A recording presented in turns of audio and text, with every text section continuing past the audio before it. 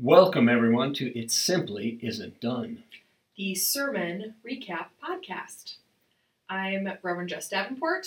And I am Reverend Barry Petrucci. We are the pastors at Chapel Hill Church. And together we are the Irreverent Reverends. And like the name would suggest, this podcast is the message from Sunday, where we share the scripture and then the sermon, and we meet you back for some reflection on that message. There will be an opportunity to, if you look down in the notes, you will see a place where you can go directly to the reflection if you already listened to the scripture and the sermon, or if you just want to skip them all together and just hear what we have to think about it, you can go there. We're happy you're here. We are indeed.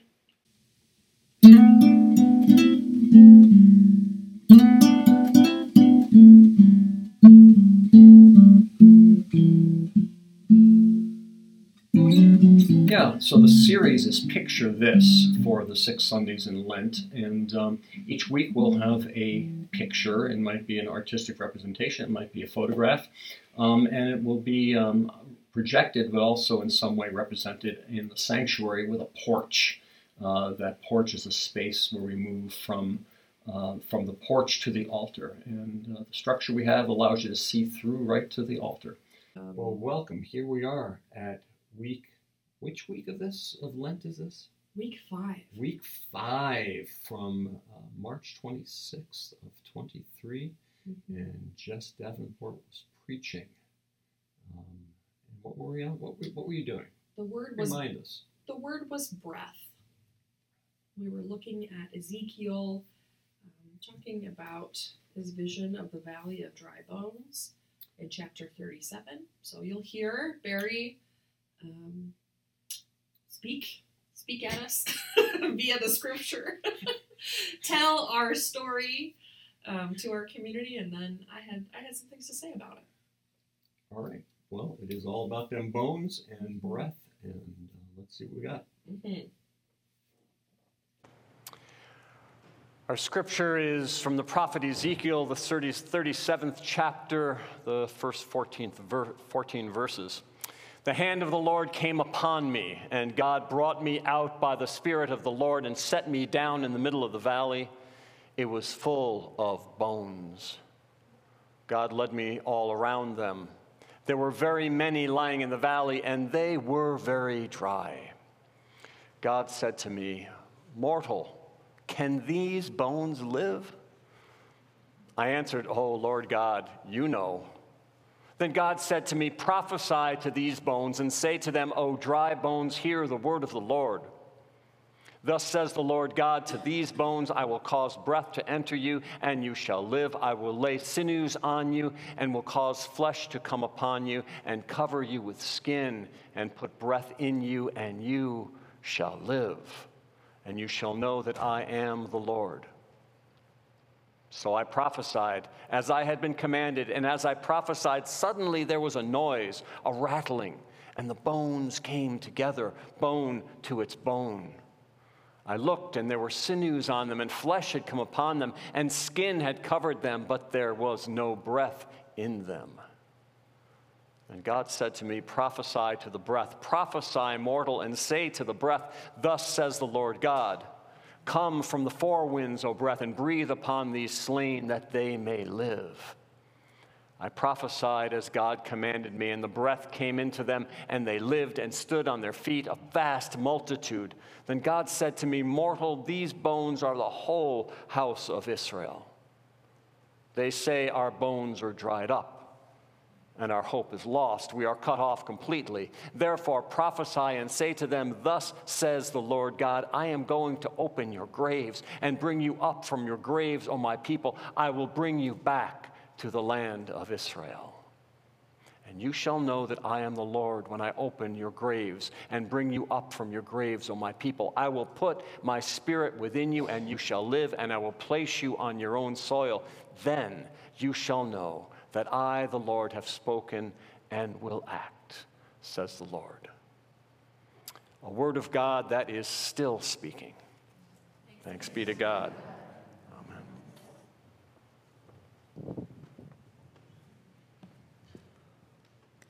Friends, won't you pray with me?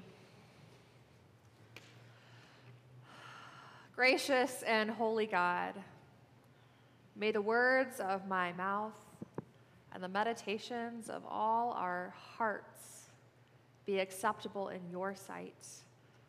For God, you are our rock and our Redeemer. Amen. We are in week 5 of Lent. If you have not yet caught the theme, it's breath. Breath. I'm going to invite you to take a deep breath now. A real deep one. Let your diaphragm fill out. I actually forgot how to breathe once.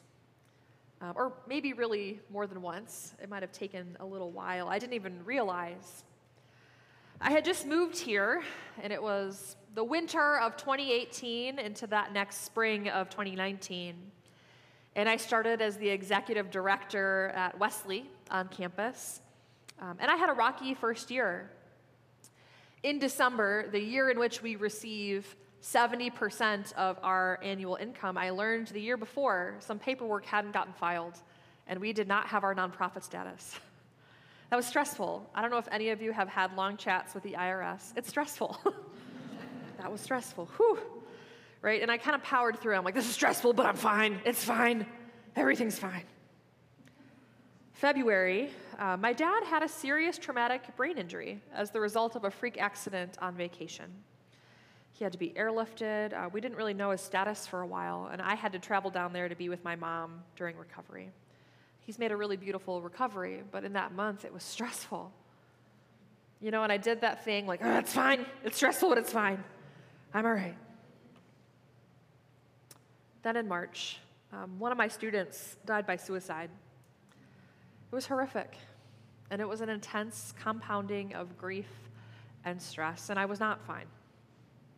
And during this time, I had already connected with a wonderful therapist right when I moved here, right? So I've been in therapy, and I learned I could not feel my feelings.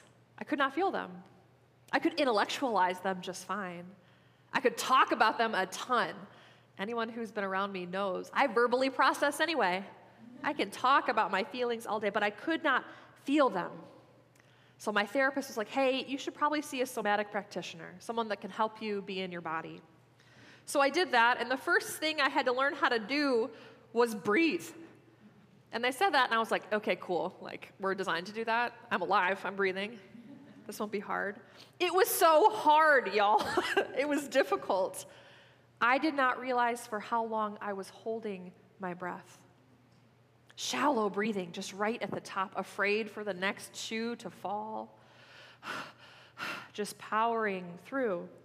So much so that I had to lay down on the ground, and the first time I got a few breaths where I was able to actually breathe into my diaphragm, I felt loopy. I had not had that much oxygen in my brain in a long time. I felt dizzy, almost intoxicated. I was giggly. It was like, oh, I was breathing again, finally. And I wondered, how long had I been holding my breath? Days? Months? Years? I offer that story because I know a lot of us can relate. Whether you have been taught to breathe again or you just know that feeling of holding your breath. I think individually, but also collectively. This month commemorates 3 years since our initial lockdown. What we thought would be maybe a few weeks turned out to be the largest disruptive force worldwide since. Right? In our lifetime, we have not seen anything this disruptive to society. We've done a lot of holding our breath during this time to see what we'll be able to do or not do. Many of us had COVID and we literally could not breathe. Right? Let alone the metaphorical holding our breath to see if we can see beloved family or friends, make any kind of plan. Right? Those of us who have had to work on the front lines of it, holding our breath, making sure we can keep others safe while we have to be safe for our families. There's been a lot of holding our breath. And here's the thing, in our society here, even just in the US, we have felt this more than other places. We have over 1 million COVID deaths in the United States. There have been 7 million worldwide. So the U.S. disproportionately was harder hit for a whole host of reasons that we don't need to get into. What matters is there has been so much grief and loss and delaying of plans and not sure what's next and holding our breath. We have not been able to process this together, right? How can you process something you're not sure if it's even done? We're just trying to put one foot in front of the other and keep going because it kind of feels normal. That's hard to trust. And all of this was occurring, of course, just with regular life. Just with the ups and downs we always experience as a part of being human, the joy, the loss, the celebrations, the sorrow, all of that happening within this looming large force we don't understand.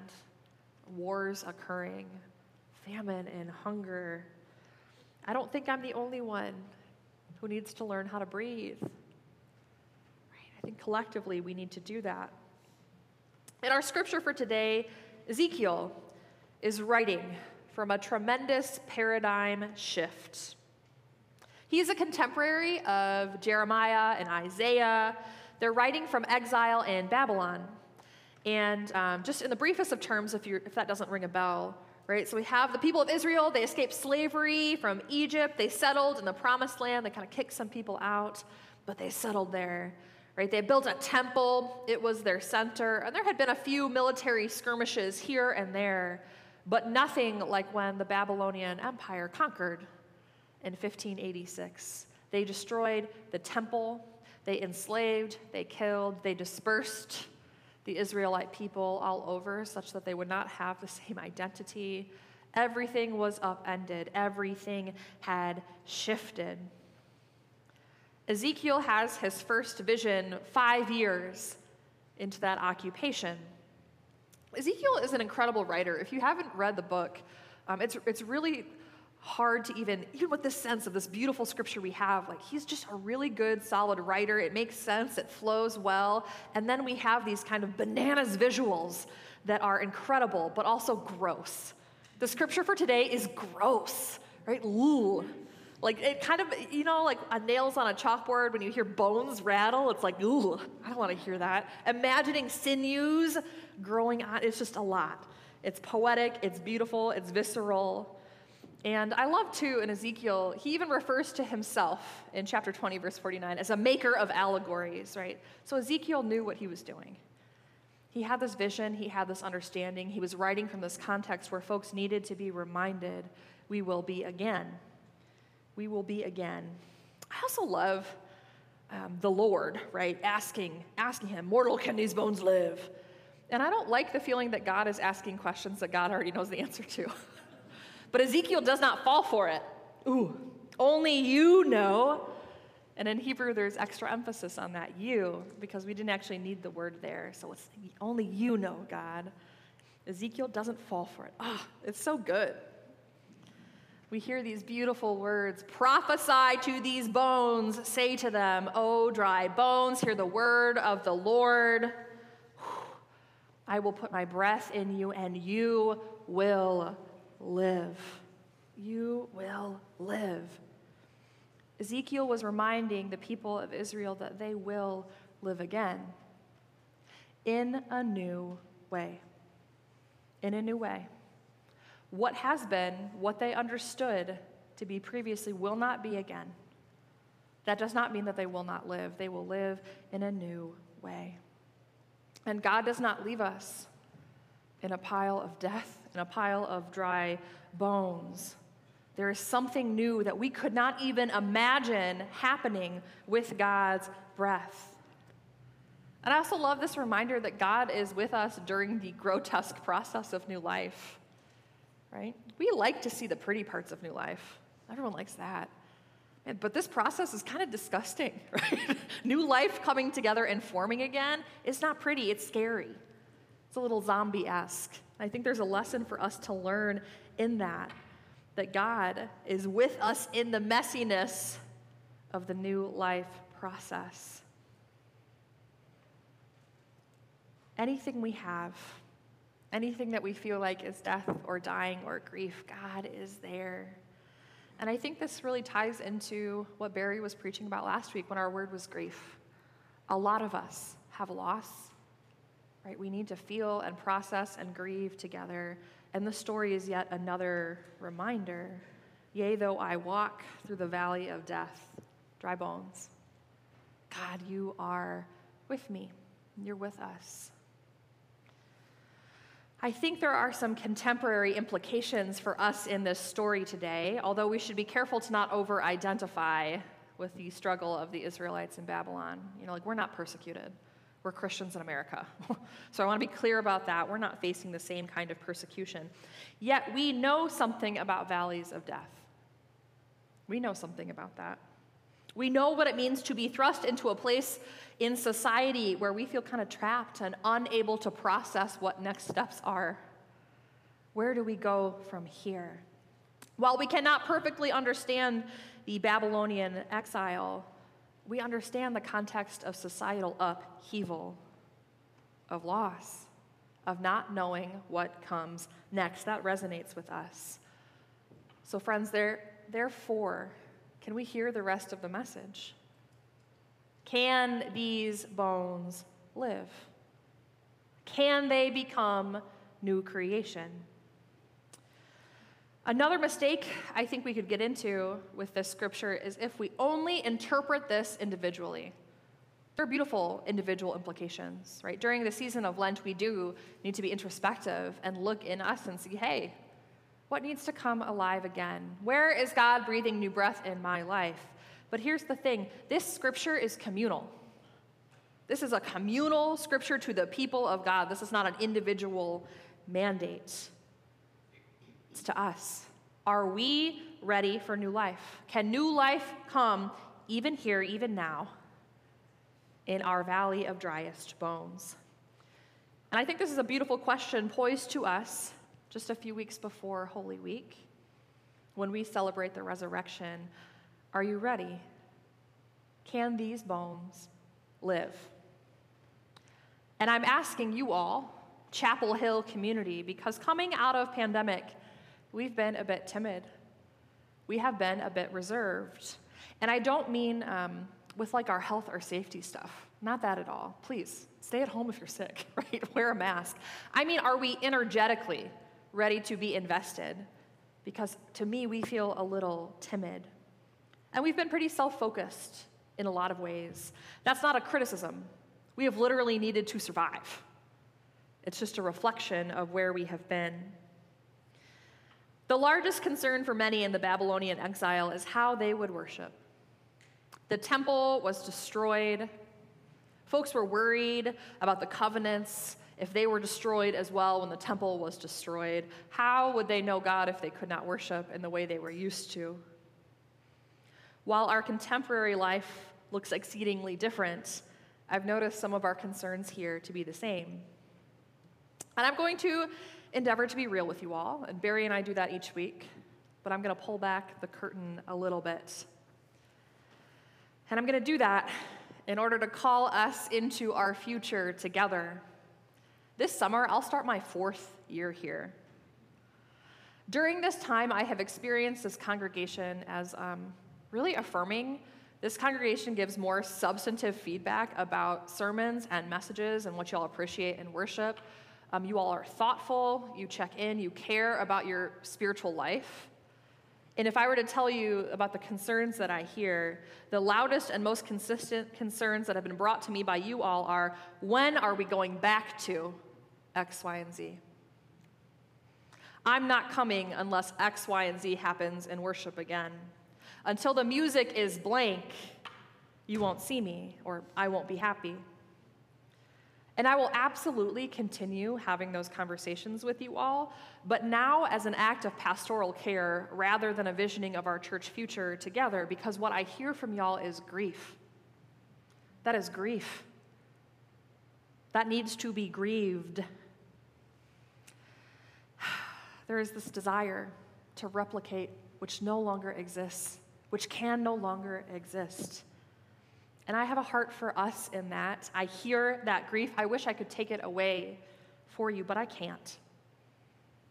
What I can do is help us make space to grieve and process so we can look around and see the new life that is happening, so we can dare to let God breathe into us again.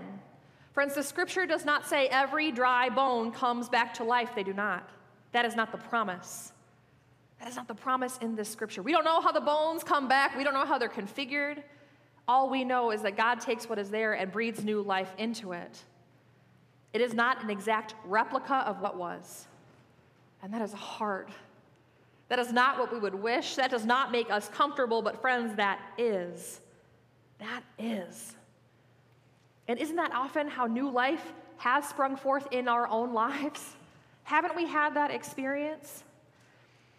Here in this place, we cannot let a transplanted vision of what church used to be rob us of what God is calling us to do here and now. Here and now.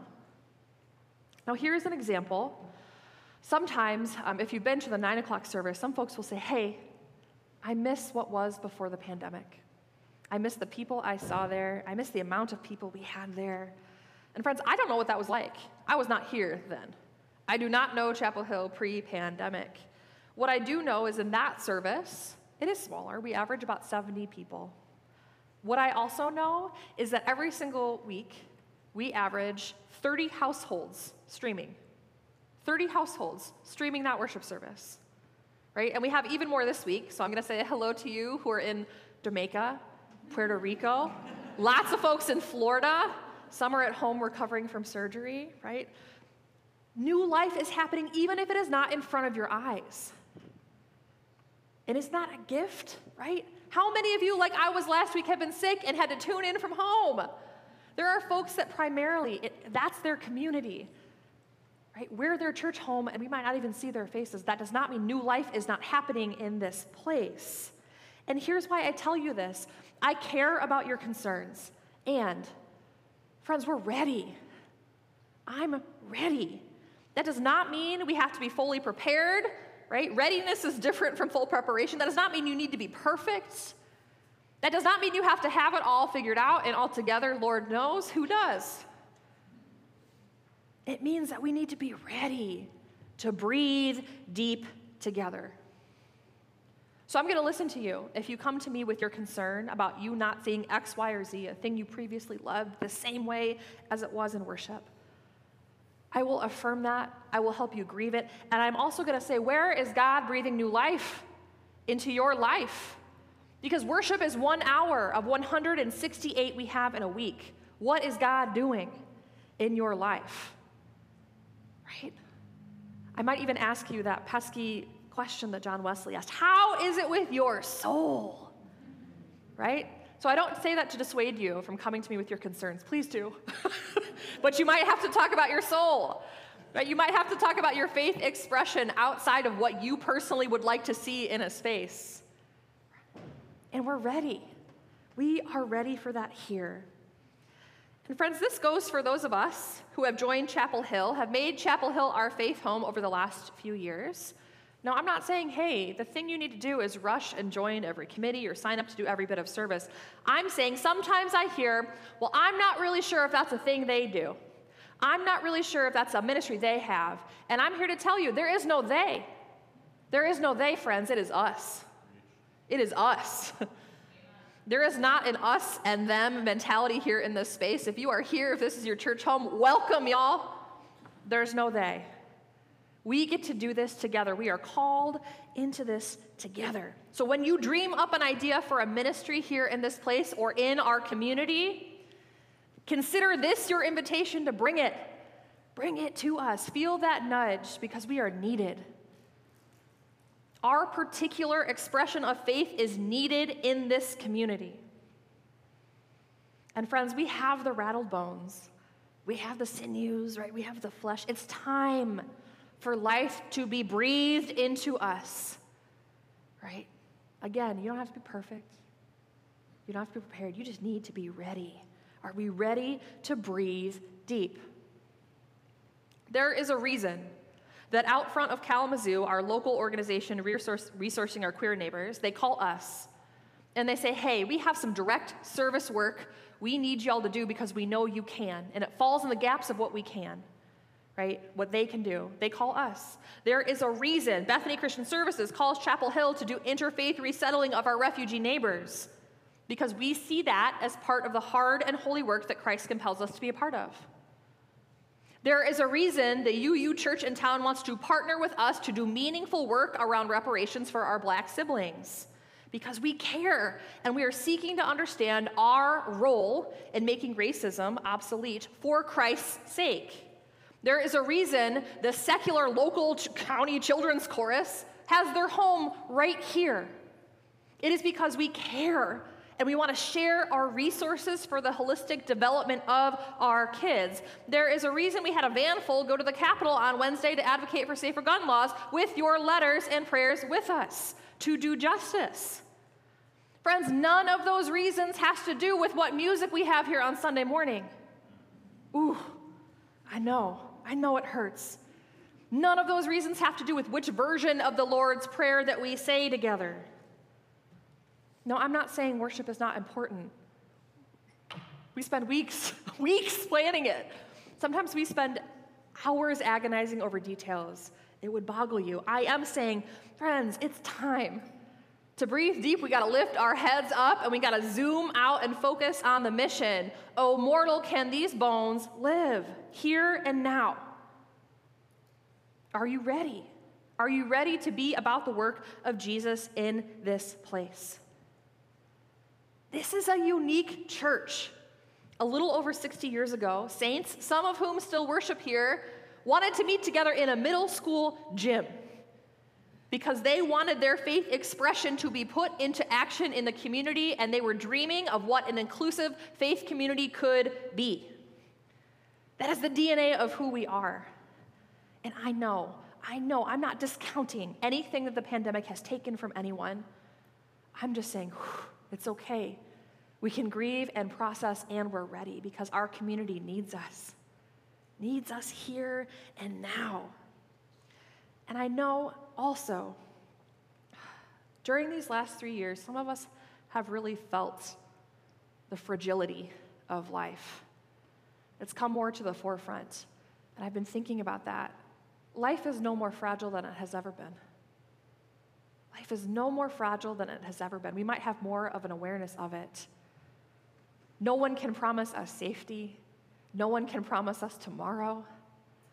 Right? So in the butchered words of Mary Oliver, what are you going to do with your one wild, precious, fragile life? Because I want to love God and I want to love my neighbors. And I want to figure out how to do that with you all. And I think we're ready. So, in whatever time we have, friends, I invite you once again, let's just take a deep breath together. Because mortal, these bones can and will live. Amen.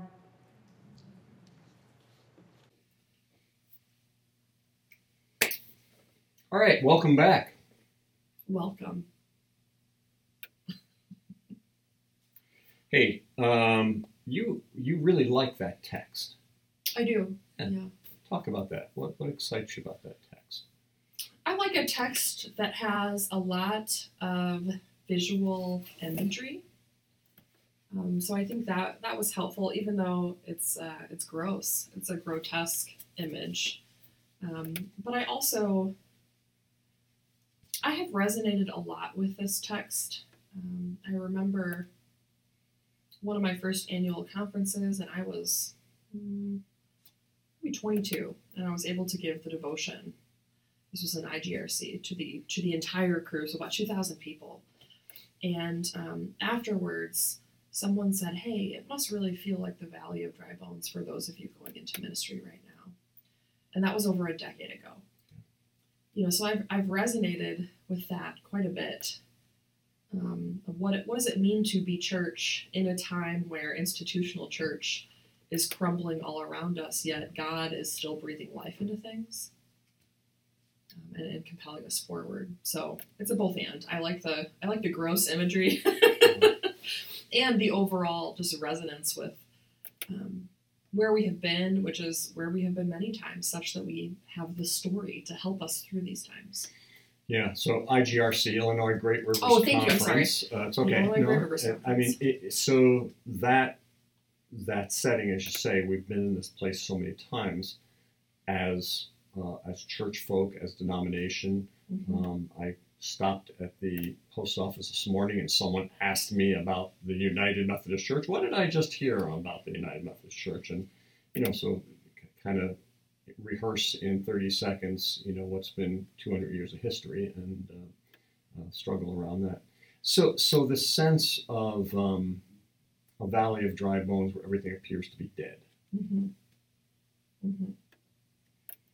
Appearances are deceiving. Sometimes, yeah. Sometimes they aren't.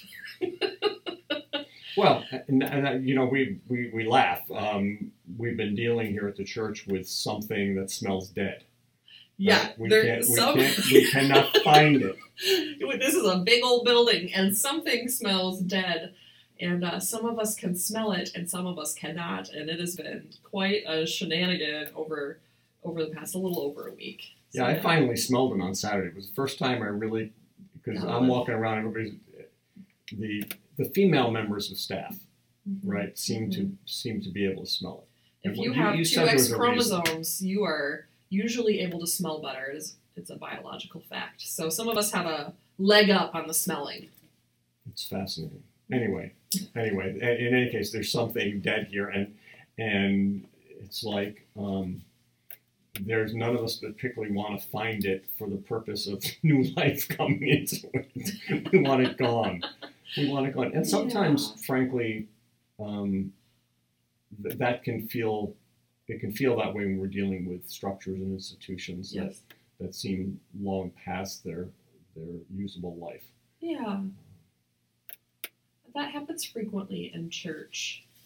And in many ways, yesterday's message was specific to this congregation, but I don't think it's that specific to many congregations that are going through these similar growing pains of having the pandemic accelerate things that were already happening.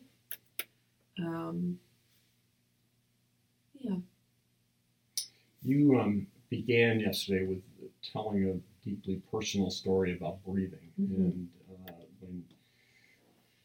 and not your language, but I felt it as a point at which you forgot to breathe and you lost your breath, and a lot of stuff going on. You had Wesley Foundation had to deal with IRS, which is always fun, breathtaking. You had stuff going on with your dad and his health, and a student at Wesley who had taken their own life. Having the breath sucked out of you. A lot of us as kids, maybe as adults, take the fall and have the wind knocked out of us. That was an important story for you to tell. Can you talk about it a little bit, and maybe if it makes sense to talk about any reaction you had to the particular story? Yeah. So in thinking through the talking about breath with a congregation, particularly when I know I'm going to, or I felt called to, in prayer, do a little calling of us in together. I thought I need to lay some of myself out there too. So I wanted to think about times where I too was holding my breath, waiting. And that's, there have been other times, like you said, like I've been a kid and screwing around and, falling off of bikes. But in my adult life, it was much sneakier. I didn't even realize.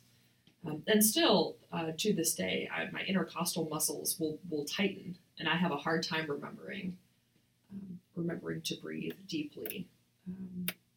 And I think a lot of us could relate to having, just not getting a break and having something kind of coming and coming and coming, like these waves of things that require a lot of us in every sense, and then kind of forgetting our most basic functions because we're going through the motions. So I really felt like one of those zombies that was just doing my thing, but without having the breath of God within me. So it was both a physical issue, but I think also spiritually. Like I had a hard time, and I'm grateful to have a good, I had obviously a good therapist, but I had a really good spiritual director. And then I opened myself up to a somatic practitioner, which for me was very outside of my box. I'm a pretty norm-core, Midwesterner, like a mom, so I don't know that I give off vibes that I would have initially said were kind of woo-woo, but I'm leaning more into that and learning that there are all sorts of modalities that can help us be who God's calling us to be. So I didn't get, when you say a reaction to that, I didn't have anyone specifically, at least thus far, talk to me about that part of the message. I had a lot of response from folks, but not particularly about that story. It struck me because we have the Board of Ordained Ministry has a member of the board that always does yoga postures with us and break times and giving us an opportunity to stretch and be present in our bodies, even as we're being present in our minds and in our spirits. And one of the things that Carol says all the time is don't forget to breathe. Yeah. And when you're doing workouts at the Y and you're bench pressing or whatever you're doing, it's that don't forget to breathe. Mm-hmm. And it's amazing that is often the hardest part of the process. Yeah. Because we think that it just comes. Mm-hmm. When I was in the hospital 2 years ago, nurses kept coming in to see if I was breathing because the monitor was showing that I was not breathing. Oh, really? And I wasn't even aware that I would just stop. Mm. Mm. And that was an interesting thing. And I, in fact, found that when I was paying attention to it, I'm doing something. I just stop breathing until I have to and catch up, right? Yeah. And do the catch breath. So yeah, I think as much as that was not central to the message, I found it was really helpful as a way for us to kind of collectively go, oh yeah, that's true. Yeah, I was hoping for that. Yeah, and well, I think, well done. well done, you. In therapy, you said I could not feel my feelings. Mm-hmm. Mm-hmm. Yeah, I still struggle with that. And the way I feel my feelings doesn't look the way other people's feel their feelings. And this sucks because I work with people, day in and day out with being in touch and feeling their feelings and processing their feelings. And so there have come times where I've had to practice what I preach. It's very easy for me to think about my feelings, to intellectualize my feelings, to think, to analyze where they're coming from, but to let myself experience them. There's a loss of control that I don't feel ultimately comfortable with my body, right? And so it's hard. Yeah. It's hard. It is hard. And that was kind of the framing of this whole conversation. Mm-hmm. So you reminded us that you're about to start year 4, mm-hmm. which, there was sort of a gasp in the congregation because people were like, oh my gosh, because we all lost time in this. And the manner in which you came in and what was going on in your life and and what was going on in the life of COVID, all of that contracted our time. And what was fascinating about it was that we were able to name something beyond our control. And then you pulled us into the things that are within our control. That is one of, I have learned that lesson, and that's one of the hardest things, is realizing, you're not always responsible for what happens to you. You are responsible for how you show up in response to it. And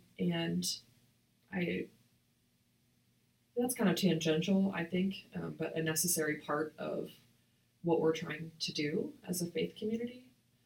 And I guess I had prayed about this a lot, and I told you in the beginning of the week, I'm like, well, I don't know, I'm feeling nervous, and you very clearly said, prophesy.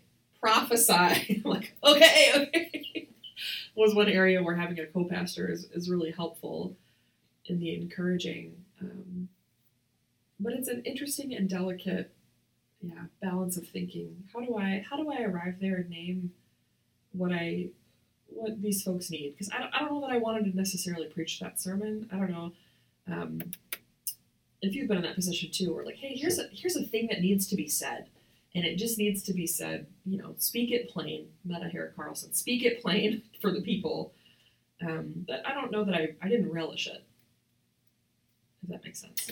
Yeah, I mean, sometimes we come up with topical sermons because we need to. Mm-hmm. Something needs to be said. Mm-hmm. Other times the scripture slaps us upside the head and shoulders with the love of Jesus and says this has got to be spoken. Mm-hmm. And what my sense about the message, like, you rarely approach something in a way that you don't feel strongly about it. That's different, though, than being passionate. That is. Yeah. And Sunday was passion. Yeah. And so I was going to ask you to talk about the difference between the two. Since people are here wanting to know what this sermon thing is about, what's the difference between those? Yeah, well, it's interesting to have to talk about because here's this, this art that we do, and I don't know that everyone kind of fully gets it, what it means to write a sermon or what homiletics, what the process is like, and it's individual. And I do think it's a kind of art that we put out, and we do public speaking, every single week. And so there's the general kind of creation of a sermon, and I'm guessing our processes are ultimately similar. But there's the seeing the scripture, and we're doing a series which we kind of dreamed up together. So this isn't a series from anywhere else, but the momentum of it when we were planning of it, and then in the nitty gritty of it, just feels like it's flowing really well together. So I had already sketched out some ideas. That's what we kind of do, and what are some allusions and what are some ways to get there. But it was really your sermon last week that kind of, I was like, I'm sensing where we're at. Like, I have a better picture now with that building on where we're going, and what people need to hear. So we had a whole week where we made space for the grief, and I'm really passionate about this because I too want people to be able to feel their feelings. And I have this sense of, like, here in this congregation, we are, we're like on the edge, we're on the precipice, but we're not fully committed. And it comes kind of in waves. But I'm not sure that we all have the kind of investment in who we want to be. And my sense is because we're still grieving and we're a little bit afraid of what that might look like. And so I am passionate about thinking through, like, well, what if we have to pick up our heads and look out at the horizon? We don't need to just look at our shoes anymore in terms of what concerns we might have. I think our concerns, if we really thought about it, would be much broader and more in line with our values. And I'm ready to get to the point where, in addition to the affirmations, which are, again, kind of looking down, like, hey, you all did a great job, here's what I like about worship. Everything's kind of in a little bubble. And I think here we kind of bubbled ourselves off. My passion comes from saying, hey, this community, like, they need us. Look at what's happening. Look at what's happening in our state. Look at what's happening in the nation.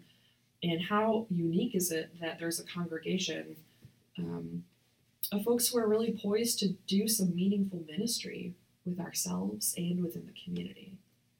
I don't know. Yeah, and you named that really well by kind of ticking off all of the, not ticking off as in irritating, but ticking off who knows? as the checklist of groups, organizations, churches within the community that want to partner with Chapel Hill, because we've got unique resources and unique values that they want to be with us. And all of that happened too in the last 18 months, really. Yeah, and the other challenge that you named in I felt like were delicate and helpful ways that I'm planning on following up on this next week, is that we've had a lot of new people come during COVID. A lot of people coming from other churches that have been going through the same kind of breakups that our denomination's been going through. And Chapel Hill has positioned itself in such a way that people that find themselves too progressive for their particular tradition come here, and you were able to say, you don't have to wait. It's not us and them, right? It's us. And you don't have to wait for somebody to invite you into something. This is a place where we honor the creation of ministry from someone saying, I have this idea, I see this need. That was really helpful, and it was more of what we talked about some time ago when we were talking about allowing things to lay fallow. The reality that not all of those bones would rise up. Not all of those bones would rise up. And so to celebrate, foreshadowing of this coming week, to celebrate that which does rise up, and to resource the new life. What are we resourcing that new life? What else? What else do you want us to think about that you were trying to do? Yeah, I'm not sure I ever answered your question really about what the difference between feeling strongly or passion is. Thank you. And the truth is, I'm not sure I could articulate it or know.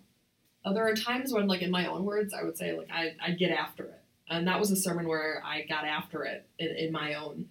The experience of it. For someone who's so used to words, sometimes my experience with the Holy Spirit feels hard to explain. And that to me felt very much like I was a little bit kicking and screaming about some of that message, although I don't think that would have registered at all because I was getting after it. And I felt like, I'm not normally a person who would say like, God put this message on my heart to give to the people. That's not language I would use. And I think we all needed that, and to be reminded like, hey, it's okay to feel sad about who's not here anymore. That's okay. And we got stuff to do, like we still have a mission, and the mission isn't to be mired down in what is no longer. Yeah. And I don't know that's, it's really interesting because after the sermon, I think there was probably 4 elders who were like, you know what? I know you've only been here for 4 years, but that same thing has always happened here. And then I'm like, in my head, I'm like, okay, well then it's time for a culture shift. And there is this interesting sense that, Chapel Hill, this church that it's a regional church. It's kind of a suburban church. We're a mid-size church. We're not big and we're not small. So we do have to have these conversations about consumeristic expectations of church. And, like, I'm not your God waitress. So you can't just say, like, I wanted this rare. This is not how I like it. I'm going to send it back and I'm going to get what I want. Worship is the work of the people. And you and I will articulate every single week. We don't get our preferences. If we were just in a bubble designing worship to our perfect liking, it would not look that way each week. And oftentimes it is much better. So I don't know. I just was kind of thinking about how to name some of that in the context of grief, because I think that's where a lot of it is coming from. There'll always be a few folks that are just a little persnickety. Sure. And we love them as well. Well, and what people are just beginning to get, which you reminded us again, is that the community is not just the people who are in worship. Yeah. And physically in the sanctuary, it's beyond that into the internet world, and it's beyond that into people who have never stepped foot and yet understand this theologically and ideologically to be their church in the community, even if they've never stepped in. I mean, we have people that are relating to this congregation through largely secular means, and yet this is what they consider to be what their church ought to be doing in the community. Yeah. And I think that's a really unique gift that sometimes, in our being mired down of what previously existed, we can forget that here's this new thing that's already even happening. Behold, can you see the new thing before your very eyes? And I guess maybe just too for our pastoral leadership, that's where I want my energy to be. I want to help people grieve whatever we need to grieve, and we're this. Yeah, we cannot put all our energy there. No. And there's no reason to at this church. There is a lot of new things and exciting things happening, such that we're not a dying church. Like, there's a lot going on, and some things do need to die. That's part of life. So, I don't know. I'm not sure if I have much else. On that cheery note. No one came with pitchforks. So it was a good day. Yeah, it's a good day. Yeah. No, I heard lots of wows, and I experienced the wow myself. So, for what it's worth, well done. Yeah. Yeah, thank you. I'm sure you will agree. It's interesting being a conduit or a vessel for this. We take this really seriously. And I know you and I think both preach with relative ease, as many pastors do because of our training and our experience, but it is an immense privilege, and one I don't think we undertake very lightly, to be able to get up in a pulpit and talk to people about God. Yeah, and it's the perpetual return of the sermon. This is happening every week. Mm-hmm. Thankfully, there's two of us, and we get to share that responsibility. But it's speaking a word that we understand from God to this community in the context of a world that every week is throwing new stuff at us that we need to consider in that sermonic moment. Mm-hmm. Sermonic moment, a phrase I have never used before. and probably should not again. I'll work hard to never do it again. Oh goodness, y'all. Well, thanks for hanging tough. And if you're curious and want to talk about this more, both Barry and I are open to the conversation. We'll see you next week.